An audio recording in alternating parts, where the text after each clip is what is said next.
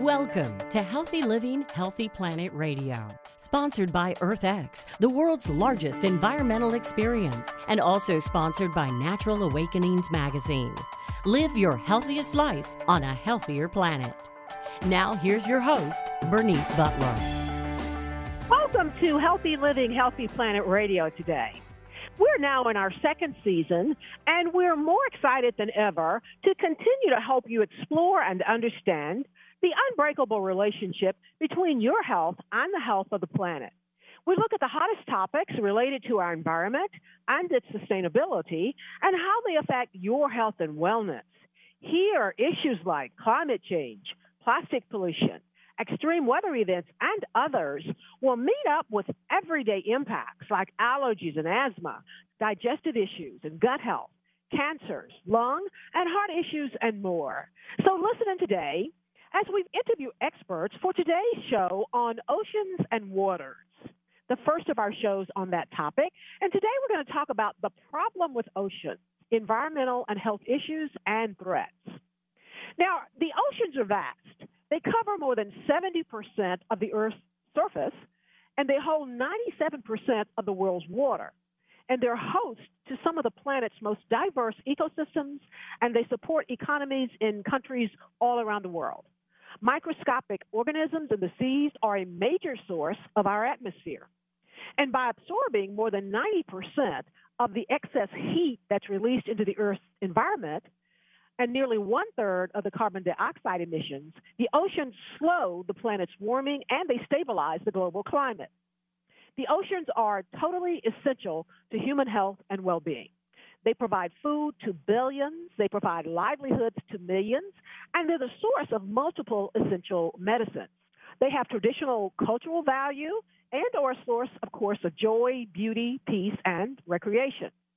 The oceans are particularly important to the health and well-being of people in the small island nations, as well as the high Arctic and in coastal communities, especially those in the global south. The very survival of these vulnerable populations depends on the health of our seas.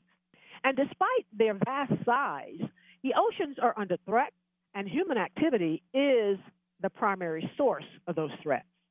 For centuries, people have assumed that our vast ocean was limitless and it was immune to human impacts. And it's only recently that scientists have come to understand the devastating effects we've already had on our seas. Our oceans are in trouble more today than ever before. And changing the way that we treat our oceans isn't just about the creatures that live in them. It's about the people who depend on them. And globally, more than 3 billion people rely on our oceans and coastal ecosystems for their livelihood.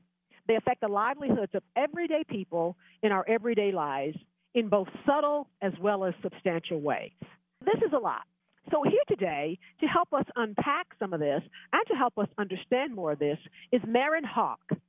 Maren is the Fisheries and Commercial Manager for the Marine Stewardship Council, the United States Division. The Marine Stewardship Council is a global, science-based nonprofit dedicated to ending overfishing worldwide. Their vision is a world in which our one shared ocean is teeming with life and seafood, and its supplies are safeguarded for the future. That is, they're looking for a sustainable ocean and sustainable seafood.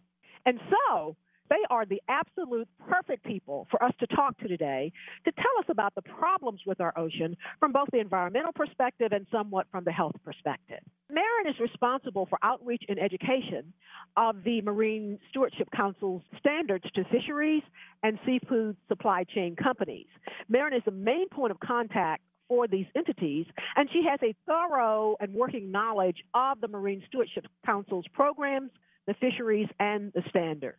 Maren graduated from the National Fisheries Institute Future Leaders Program, and prior to joining the Marine Stewardship Council, she worked at the Atlantic States Marine Fisheries Commission as a fishery management plan coordinator. So she is what we call an expert. Welcome, Maren. We're so glad you could join us today. Thank you, Bernice. I'm very happy to be here.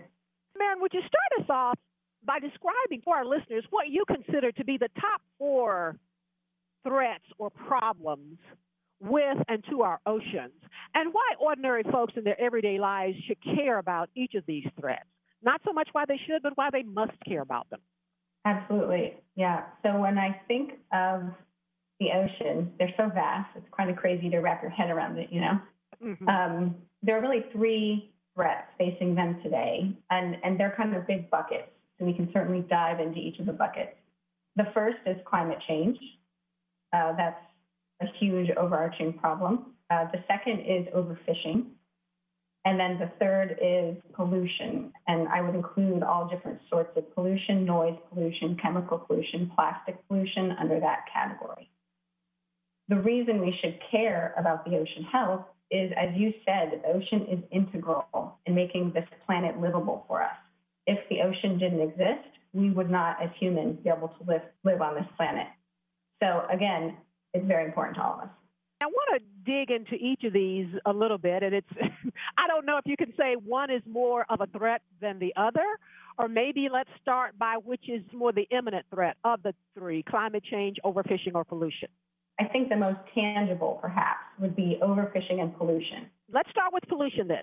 What are the pollutants? I know that plastic plays a big role.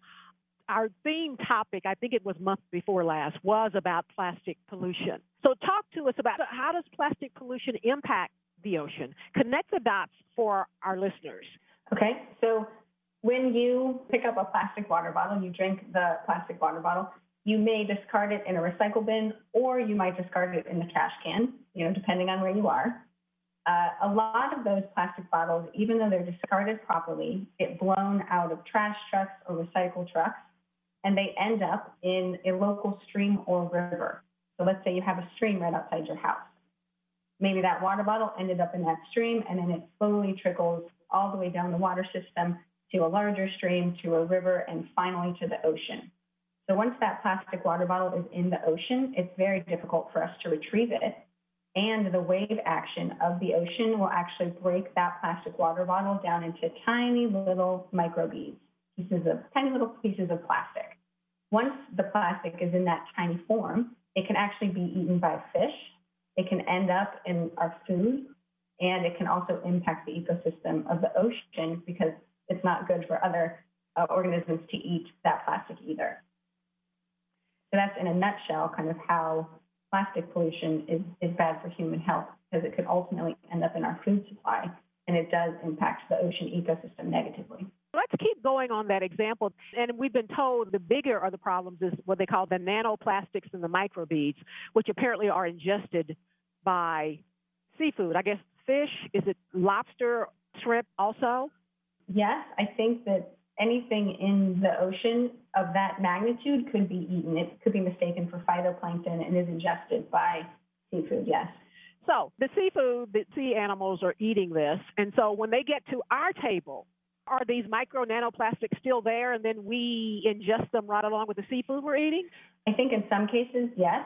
And that's something that's really unpreventable because of how small those microbeads are. The other thing that those microbeads do is the seabirds will actually eat them, and then the seabirds end up dying because they are unable to eat other foods. Their stomachs are full of plastic. And speaking of them dying, what is the impact upon those plastics with the sea life that eats them? I have to think that maybe it's the amount or some types of plastic has got to have a very detrimental effect on the life of some of the seafood. It does, absolutely. Because they're eating plastic and not the nutrients they need to be eating, they are sick. They don't have as many nutrients, perhaps, as we would want them to have in our seafood and that type of thing. So we've talked about plastic. What are some of the other pollutants and chemicals are we seeing there? The only other type of pollution that I think of that's not as relevant to seafood or human health, but is definitely detrimental to the oceans, is noise pollution from a lot of the shipping traffic that is going on all around the world. And that's basically if you're a whale and you need to communicate with other whales with their nice calls, that noise pollution gets in the way, so they're unable to communicate, they're unable to find their mates and things like that. So it can be a big problem. This is interesting, and we'll touch back on noise pollution when we come back on the other side of the break, which we are going to go to now. And we want to give a shout out to our sponsors. That is EarthX, the world's largest environmental experience, promoting environmental awareness through expo, conferences, film festival, interactive experiences, and now EarthX streaming TV. Our other sponsor is Natural Awakenings, Dallas-Fort Worth Magazine, the Green, Healthy, and Sustainable Living Authority for the DFW Metroplex and North Texas communities. Print issues of Natural Awakenings can be found in all Whole Foods markets, natural grocers, Central Markets, sunflower shops, and many, many other locations, as well as available online free for download at nadallas.com. Check them out. Our other sponsor is North Haven Gardens, serving the Metroplex since 1951, the most respected horticultural establishment in North Texas, offering gardening and plant education, concierge services, DIY classes, gifts, and more. Check them out at nhg.com. And our other sponsor is Lynn Dental Care, practicing dentistry for over 38 years with a holistic approach, none mercury, looking at the whole body. Specializing in periodontics, Dr. Lynn is board certified by the International Academy of Oral Medicine and Toxicology. Check them out at lindentalcare.com. Thank you, sponsors.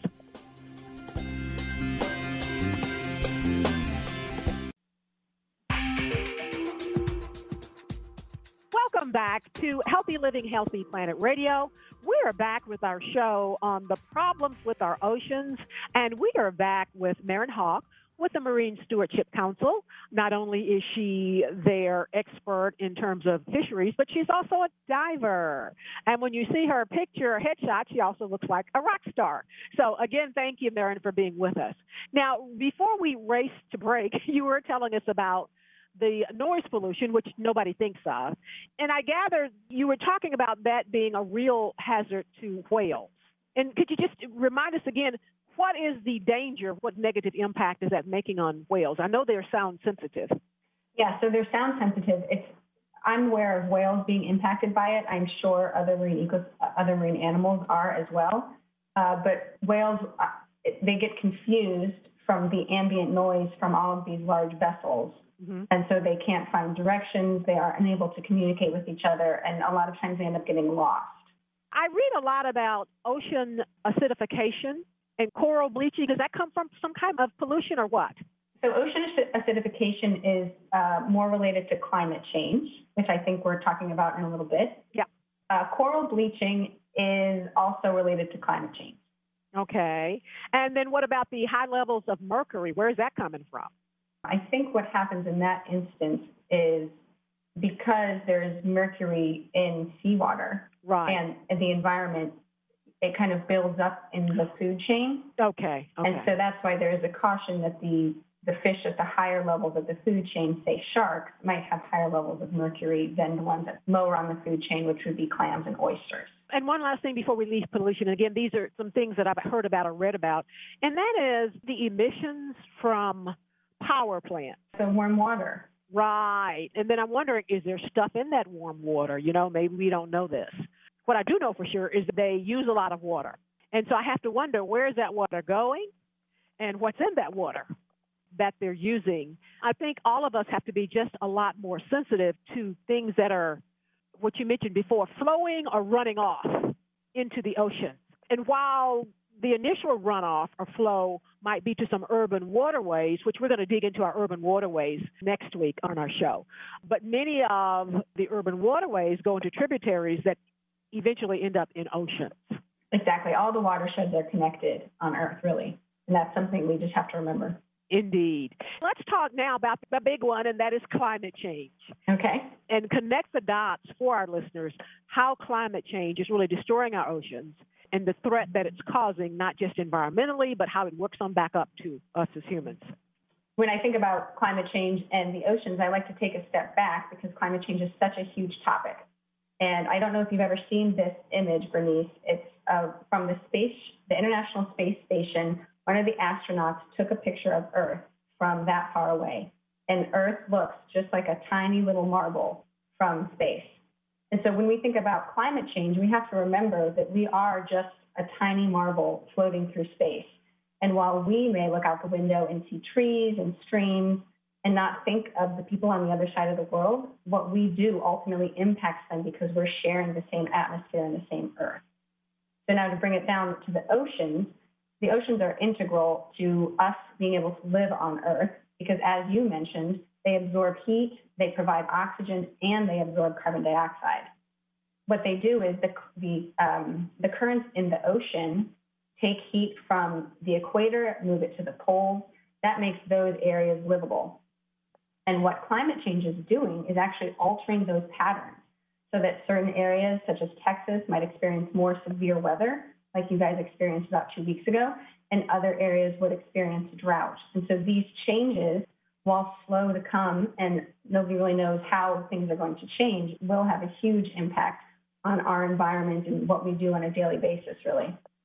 The rising temperatures of the sea itself, we hear a lot about that, and that's got to be making a lot of changes all along the way. Talk to us about that. Yeah, so what happens there, and there are, the currents is one aspect of climate change that impacts the oceans. The other, as you mentioned, is the increase in fossil fuels that have been released into our atmosphere means excess carbon dioxide. The ocean has absorbed that excess carbon dioxide, and the ice caps are also melting. So there's extreme heat going into the ocean, and there's extra water going into the ocean. So that's causing sea level rise and an increase in temperature. The sea level rise has huge impacts on any coastal areas. I think in Florida, they're thinking about how they manage those coastal zones, whether they should move different cities back further from the coast to avoid sea level rise. And then the increase in temperature kind of leads to coral bleaching and just overall detriment to the ecosystem and all the organisms that live there. So, Maren, how is that rise in temperature affecting the quantity and the quality of life of the fish and the other organisms in our seas? The temperature changes have caused pretty dramatic shifts in where different fish species are found. So some fish species that have been, to the northern latitudes have actually expanded their range. So they're being found in places they've never been found before, which is great for those countries that now have access to new seafood, right? But in the equator, in the tropics, it seems that the ranges of those species are actually contracting. And so they're shrinking. And so where people rely on seafood so much is actually where there is a huge impact from climate change. Interesting. So when it gets too hot, the seafood or the fish leave one area and they go to another area where the climate is more amenable to them. Right, because they like certain temperatures. They're very picky. They want to be in a certain a certain temperature range, and so they'll go wherever that is, which means they're basically, picking up and moving to completely new areas that we never expected them to be. Are there economic impacts or stats at this point where we can see that that's happening and what has happened? There are, yes. There are predictions that in the tropics, they're supposed to see significant declines in their seafood catch, up to 40% as a result of climate change and the changes in these distribution patterns of fish. That's a big number, and I have to think that that's going to filter into a pretty big economic impact, either by way of prices they pay for seafood or by way of wages if it's part of their livelihood. Absolutely, yeah. And remember, a lot of the communities that live near the equator depend so heavily on seafood for their livelihoods, but also for their primary source of protein. Yes. So them lacking access to that can really become a huge food security issue, not having access to food. And it can create some more climate refugees. Exactly, it can, yeah. In an age of nationalism. I have to think, too, that maybe that whole thing is something that's on the radar of the UN. It is, yeah. So the United Nations has these things called Sustainable Development Goals. Right. And there are, I think, 15 of them. Several of them deal with food security and oceans, access to clean water, all types of things. So definitely on the United Nations radar. Indeed, and it's really something that should be being dealt with now before there's, again, a climate refugee crisis, like millions of people leaving one part of the world going to another simply to survive. Exactly, yep. It's very far-reaching. And we've got just a couple more minutes before we go to break, so I want to kind of wrap up any other issues about climate change as it relates to our seas and our oceans. You mentioned coral bleaching. Right. So coral bleaching is, I'm very concerned about that as a scuba diver because that impacts, the beautiful places that we go scuba diving. What happens in that situation is the sea is so warm that the coral expels its partner, basically, and so then the coral cannot continue to live. It becomes white, and it's not very pretty. The good news is there have been studies that if the temperature then goes back to normal or is reduced, the partner will come back in and the coral will actually unbleach. So it is an issue, but it's positive that there can return to normal. There was a major film documentary on that, and they were actually showing how this really happened with the coral. I saw that like 2 Earth days ago. Before we go to break, one last thing in terms of threats. And we talked about pollution, but I don't think we just talked outright about the trash. We didn't. No. You've got the plastic pollution, but then there's the trash and these huge, what they call them gyres in the ocean or the trash patches. Is that getting bigger or less, or is there being an impact made there briefly from what you know? From my understanding, they're getting larger. They're huge. I mean, bigger than you could even imagine, just trash floating in the ocean, being ingested by wildlife, cluttering up the shores, our beautiful beaches, all kinds of terrible impacts from that trash, yeah. Indeed. Again, affecting the environment as well as on down to our health. We've been with Maren Hawk with the Marine Stewardship Council. We're going to go to break now. On the other side, we will have Maren back with us to talk more about this and to talk about her area of expertise in terms of fisheries, but also we want to talk a little about the health impacts as it relates to the problems with our ocean. We'll be right back on the other side. Thank you, Maren.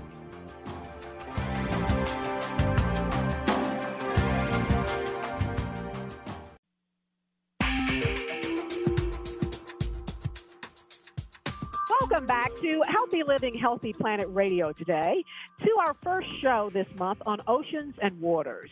And today we're talking about the problems with our oceans, environmental and health issues and threats. And we are back with Maren Hawk with the Marine Stewardship Council. And we're so very happy to have her here, and she's making us all much smarter.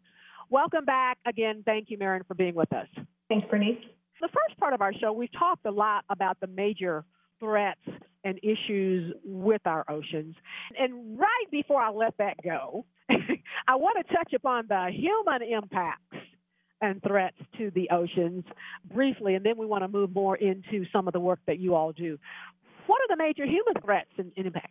So a lot of the things that we've talked about are direct results of human activity. Yeah. So fertilizers on your lawn, using single-use plastics, all of those things are activities that we could reduce, and they would have a positive impact on the oceans. Even, driving your car less, taking public transportation to get to the climate change issue. Yeah. It's really, a lot of it is because we're such a successful, we're successful as humans, and we've basically changed the environment to be exactly how we want it. We have had an impact on that environment. So would you tell us more about the Marine Stewardship Council and how you come in contact with these threats that we've talked about and how you deal with them in your work? Absolutely, yeah. So we are a nonprofit, as you mentioned. We've been around for just over 20 years, and we own a standard that fisheries are assessed against. A fishery is a group of fish in a specific area caught by a specific technique. So, for example, down in Texas, there is a shrimp fishery off the coast of Texas. Do fisheries belong to companies or people, or it belongs to nature? Who owns the fishery? Fisheries belong to nature. Okay. In many cases, companies purchase rights to go fish on them. In other cases, fishermen do that work for us. So each fishery is set up differently, but they all do belong. Nobody owns a fishery. Thank you for schooling us on exactly what a fishery is. And again, that's a very important aspect of our show, is to make sure that people really understand it. We like to fashion ourselves as explainers in chief. And so you're helping us out greatly. Thank you, Maren. Go ahead. Absolutely, yeah.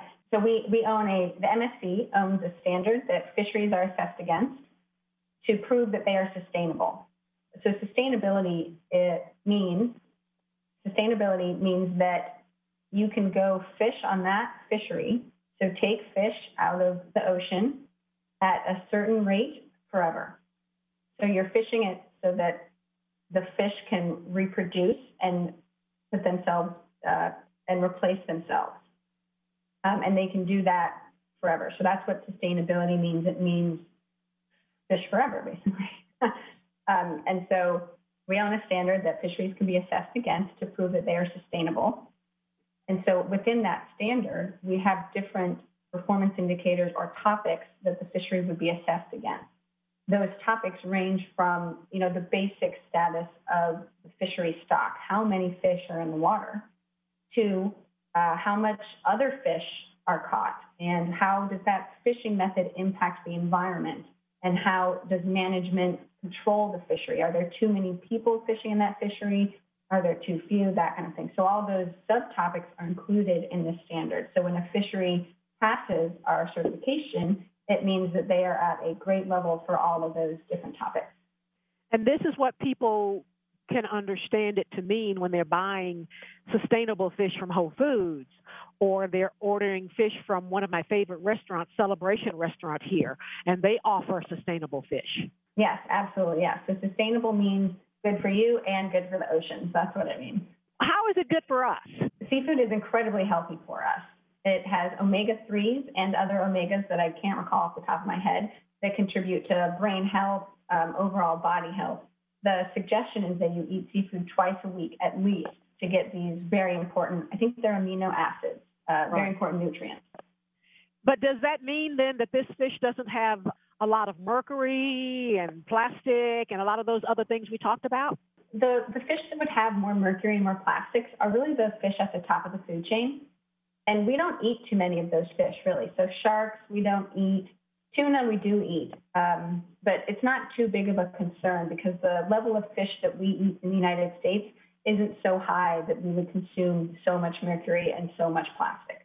Okay, but I want to dig a little into top of the food chain, and it isn't so high. So, for example, we here in Texas like catfish. When I lived in Florida, and we'd go fishing, my friends would catch a catfish and they'd throw it back in. They said, we don't eat catfish. They're into grouper and many of the others and things like that. So where are those on the fish food chain, and where's shrimp and where's lobster? Okay, yep. So at the bottom of the fish food chain would be oysters, mussels, seaweed. In the middle, catfish would also be at the bottom. In the middle would be groupers, snappers, and then at the top, swordfish, tunas, and sharks. Okay. And so the top is, in this case, many of us don't eat shark, but most of us eat tuna. And so that's where we would likely get more mercury. Yeah, so if you eat tuna, I think there have been studies that if you eat tuna 3 times a day, every day, for 7 days, you would obviously have a pretty high level of mercury. But it's still below the recommended level by the CDC. So you would have to eat a lot of fish to get to the level of mercury that's dangerous to us. But it is definitely something to be aware of, especially for pregnant women. And on the other end of that, the catfish that us Texans like and the shrimp and oysters and all of that are very low in those types of things. Yes. Speaking of the catfish, the oysters, the shrimp, what do those come in exposure to as it relates to some of the threats and issues of our seas? They are very healthy options, honestly. If you're thinking of eating for the ocean, seafood for the ocean, I would say definitely look for MSC certified seafood and then focus on those lower trophic level, lower food chain options, such as shrimp, oysters, or local options. So if you live in Texas and you have this fresh, beautiful shrimp coming off the boat, then that's a great option to eat that shrimp. The chemicals, from a human health perspective, it's so important to get the seafood into our bodies that the tiny amount of chemicals or plastic that would be in those lower food chain individuals or species would not matter much to us. Maren, you're talking about the standards, the MSC for Marine Stewardship Council, the MSC standards that you apply to the fisheries. How do you do that? How does that happen? So it's a completely voluntary program, and we at the Marine Stewardship Council do not actually assess the fisheries. It's a completely third-party system. So if, Bernice, you had a company in Texas and you wanted to get a catfish fishery certified because your customer asked for it, you would come to us and we would tell you a little bit about the MSC program, how the standard looks at how many fish are there, the impacts of the fishing gear, and the management in place. And then you would actually contact what's called a third-party assessor to do the assessment for you. And you would have a relationship with them to go through this. And that's why it's a third-party auditing program. It's the highest level of integrity that you can have in a certification program. And really briefly, because we have 1 minute to go before we go to the break, what is the participation in this? How many fisheries participate? Do you have any numbers on the percentage of the fish out there that's put through the hoops of your standards? We do, yeah. In the United States, we have over 85% of the volume of fish certified, which is amazing. That is amazing. And we'll talk about that a little bit more on the other side of our break. Thank you, Marion. We'll be right back with Marion Hawk with the Marine Stewardship Council. We want to give a shout out now to our sponsors. That is EarthX, the world's largest environmental experience, promoting environmental awareness through expo, conferences, film festival, interactive experiences, and now EarthX streaming TV service. Our other sponsors, Natural Awakenings, Dallas-Fort Worth Magazine, the Green, Healthy, and Sustainable Living Authority for the DFW Metroplex and North Texas communities. Print issues of Natural Awakenings can be found in all Whole Foods markets, natural grocers, sunflower shops, and many, many other locations, as well as available free for download online at nadallas.com. Check them out. Our other sponsor is North Haven Gardens, serving the Metroplex since 1951, the most respected horticultural establishment in North Texas, offering gardening and plant education, concierge services, DIY classes, gifts, and more. Check them out at nhg.com. And our other sponsors, Lynn Dental Care, practicing dentistry for over 38 years with a holistic approach, looking at the whole body. Specializing in periodontics, Dr. Lynn is board certified by the International Academy of Oral Medicine and Toxicology. Check them out at lynndentalcare.com. Thank you, sponsors.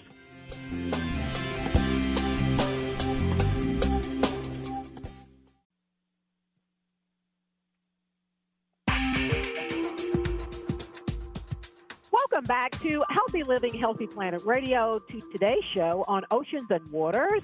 And this is the last segment of today's show on the problems with our oceans, environmental and health issues and threats. As we talked about, the ocean is home to the greatest diversity of major plant, animal, and microbial groups on Earth. But polluted oceans don't just harm wildlife. They're also a source of ill health for humans, too.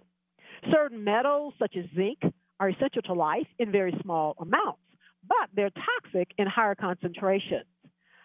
Others, such as mercury or cadmium, are not used in normal metabolism, and they're harmful when taken into the body. Ingesting toxic metals can have serious effects on the kidney, liver, immune system, central nervous system, and other organs. And over 90% of metal mercury exposure occurs through the ingestion of contaminated fish and shellfish. In the past 20 years, mercury concentrations in the Pacific Ocean have increased 30% due to increases in human atmospheric emissions from industries and coal-burning power plants, and these are estimated to rise to approximately 50% by the year 2050. As well, over a few decades, humans have managed to dump tons upon tons of garbage, as we talked about earlier, into the ocean.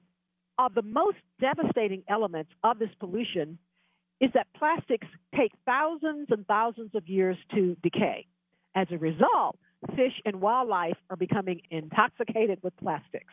And consequently, the toxins from the plastics have entered our food chain as well as our bodies. Ocean pollution is widespread, as we talked about, and it's worsening. And it poses a clear and present danger to human health and human well-being. The nature now and the magnitude of these impacts are only now beginning to be completely understood. A recent study that was published by the Annals of Global Health that was titled Human Health and Oceans and was published last year. And the study provides one of the first comprehensive assessments of the impacts of ocean pollution on human health. Ocean pollution, it determines, is a complex mixture of toxic metals, plastics, manufactured chemicals, petroleum, urban and industrial waste, pesticides, fertilizers, pharmaceutical chemicals, agricultural runoff, and sewage.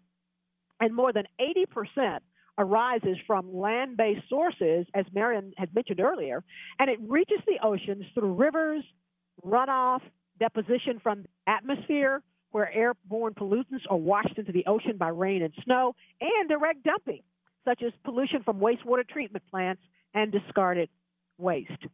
Ocean pollution, unfortunately, is heaviest near the coast and most highly concentrated along the coastlines of low-income and middle-income countries. So it's problematic. The study concludes that ocean pollution is a global problem. As Marion made her point a couple of times, it travels. It doesn't stop at anybody's borders. It arises from multiple sources and crosses national boundaries, and is the consequence many times of reckless, short-sighted, and unsustainable exploitation of our Earth's resources. And its economic costs are only just beginning to be fully understood and fully calculated. So, again, let's dig into this a little more while we still have Marion. Again, thank you, Marion, for being with us. Marion Hawk is with the Marine Stewardship Council, and she's been telling us about fisheries and about the MSC's standards. But I'd like for you to talk to us a little about overfishing, because I see this is a big issue with the Marine Stewardship Council, but it's also listed as one of those big threats.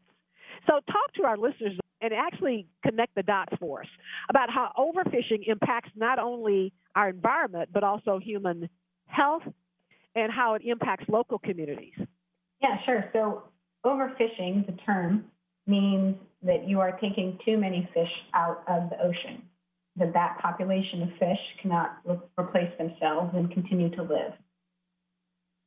It is the main mission of the Marine Stewardship Council to stop overfishing globally and ensure that there are sustainable fish stocks all over the world. When a fishery is overfished, it is much more susceptible to impacts from climate change. And that's because an overfished fishery might not be as resilient to changes in the stock distribution. It might not have the management in place to adjust to any of that uncertainty that comes from climate change. At a local level, overfishing is hugely important because those communities depend on fish to live. So if you depend on snapper to feed your family every night, and there's so many people in your village fishing for snapper, one day you go out and there's no more snapper, you wouldn't have any food to feed your family. Overfishing is also a huge impact on the ocean ecosystem. If you take too many fish out of the ocean, they are not able to play their role in the ecosystem and have other fish eat them. So overfishing is a huge problem. We at the Marine Stewardship Council, that's what our standard was created to counter. Two things just jumped out at me is the fact that you would decrease the amount or the body of fish that are necessary to maintain certain other balances and populations in the aquatic population and in terms of the seafood that we eat.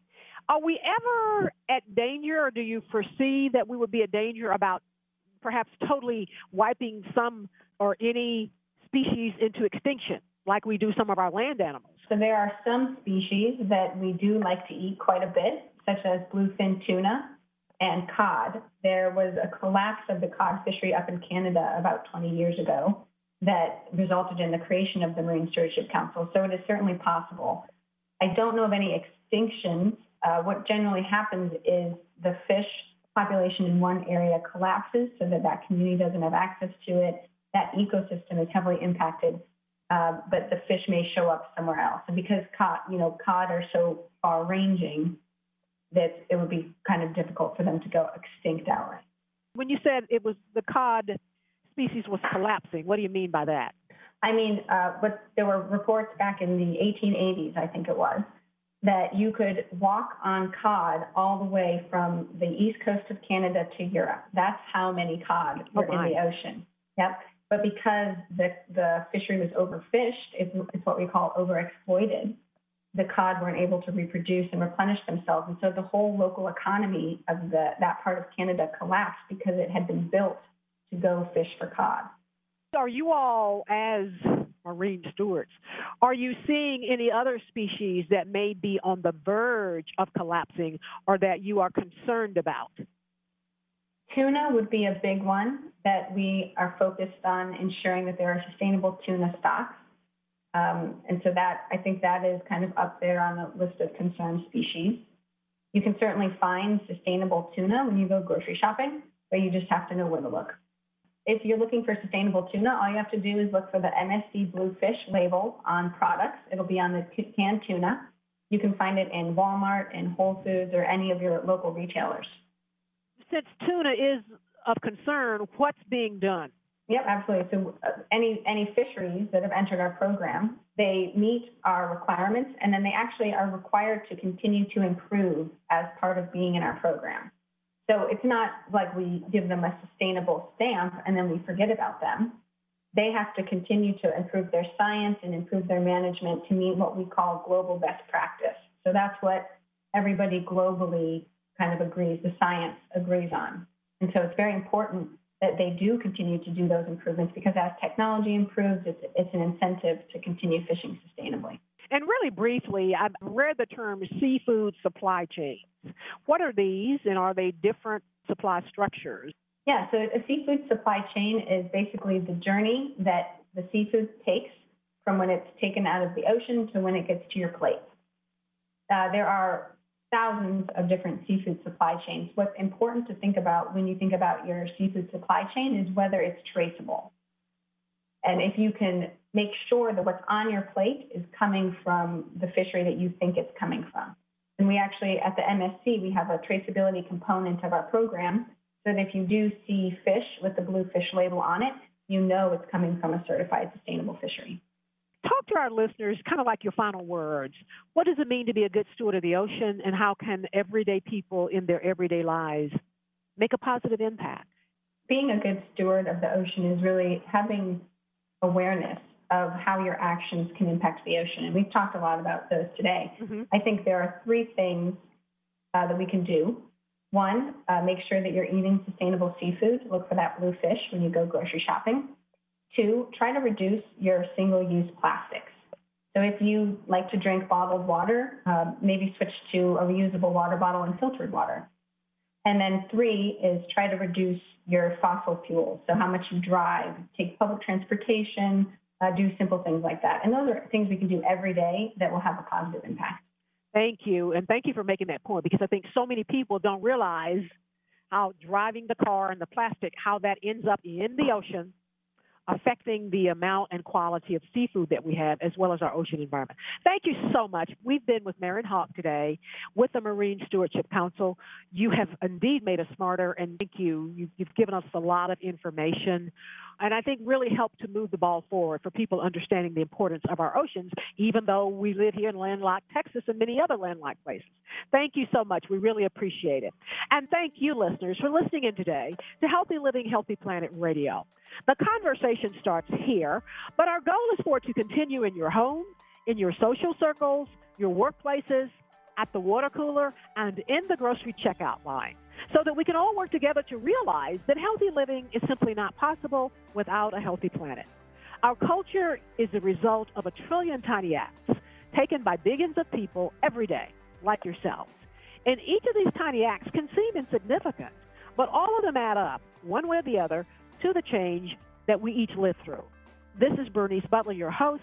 Thank you so much for joining us today, and join us again next week for more on our oceans and waters. Thank you.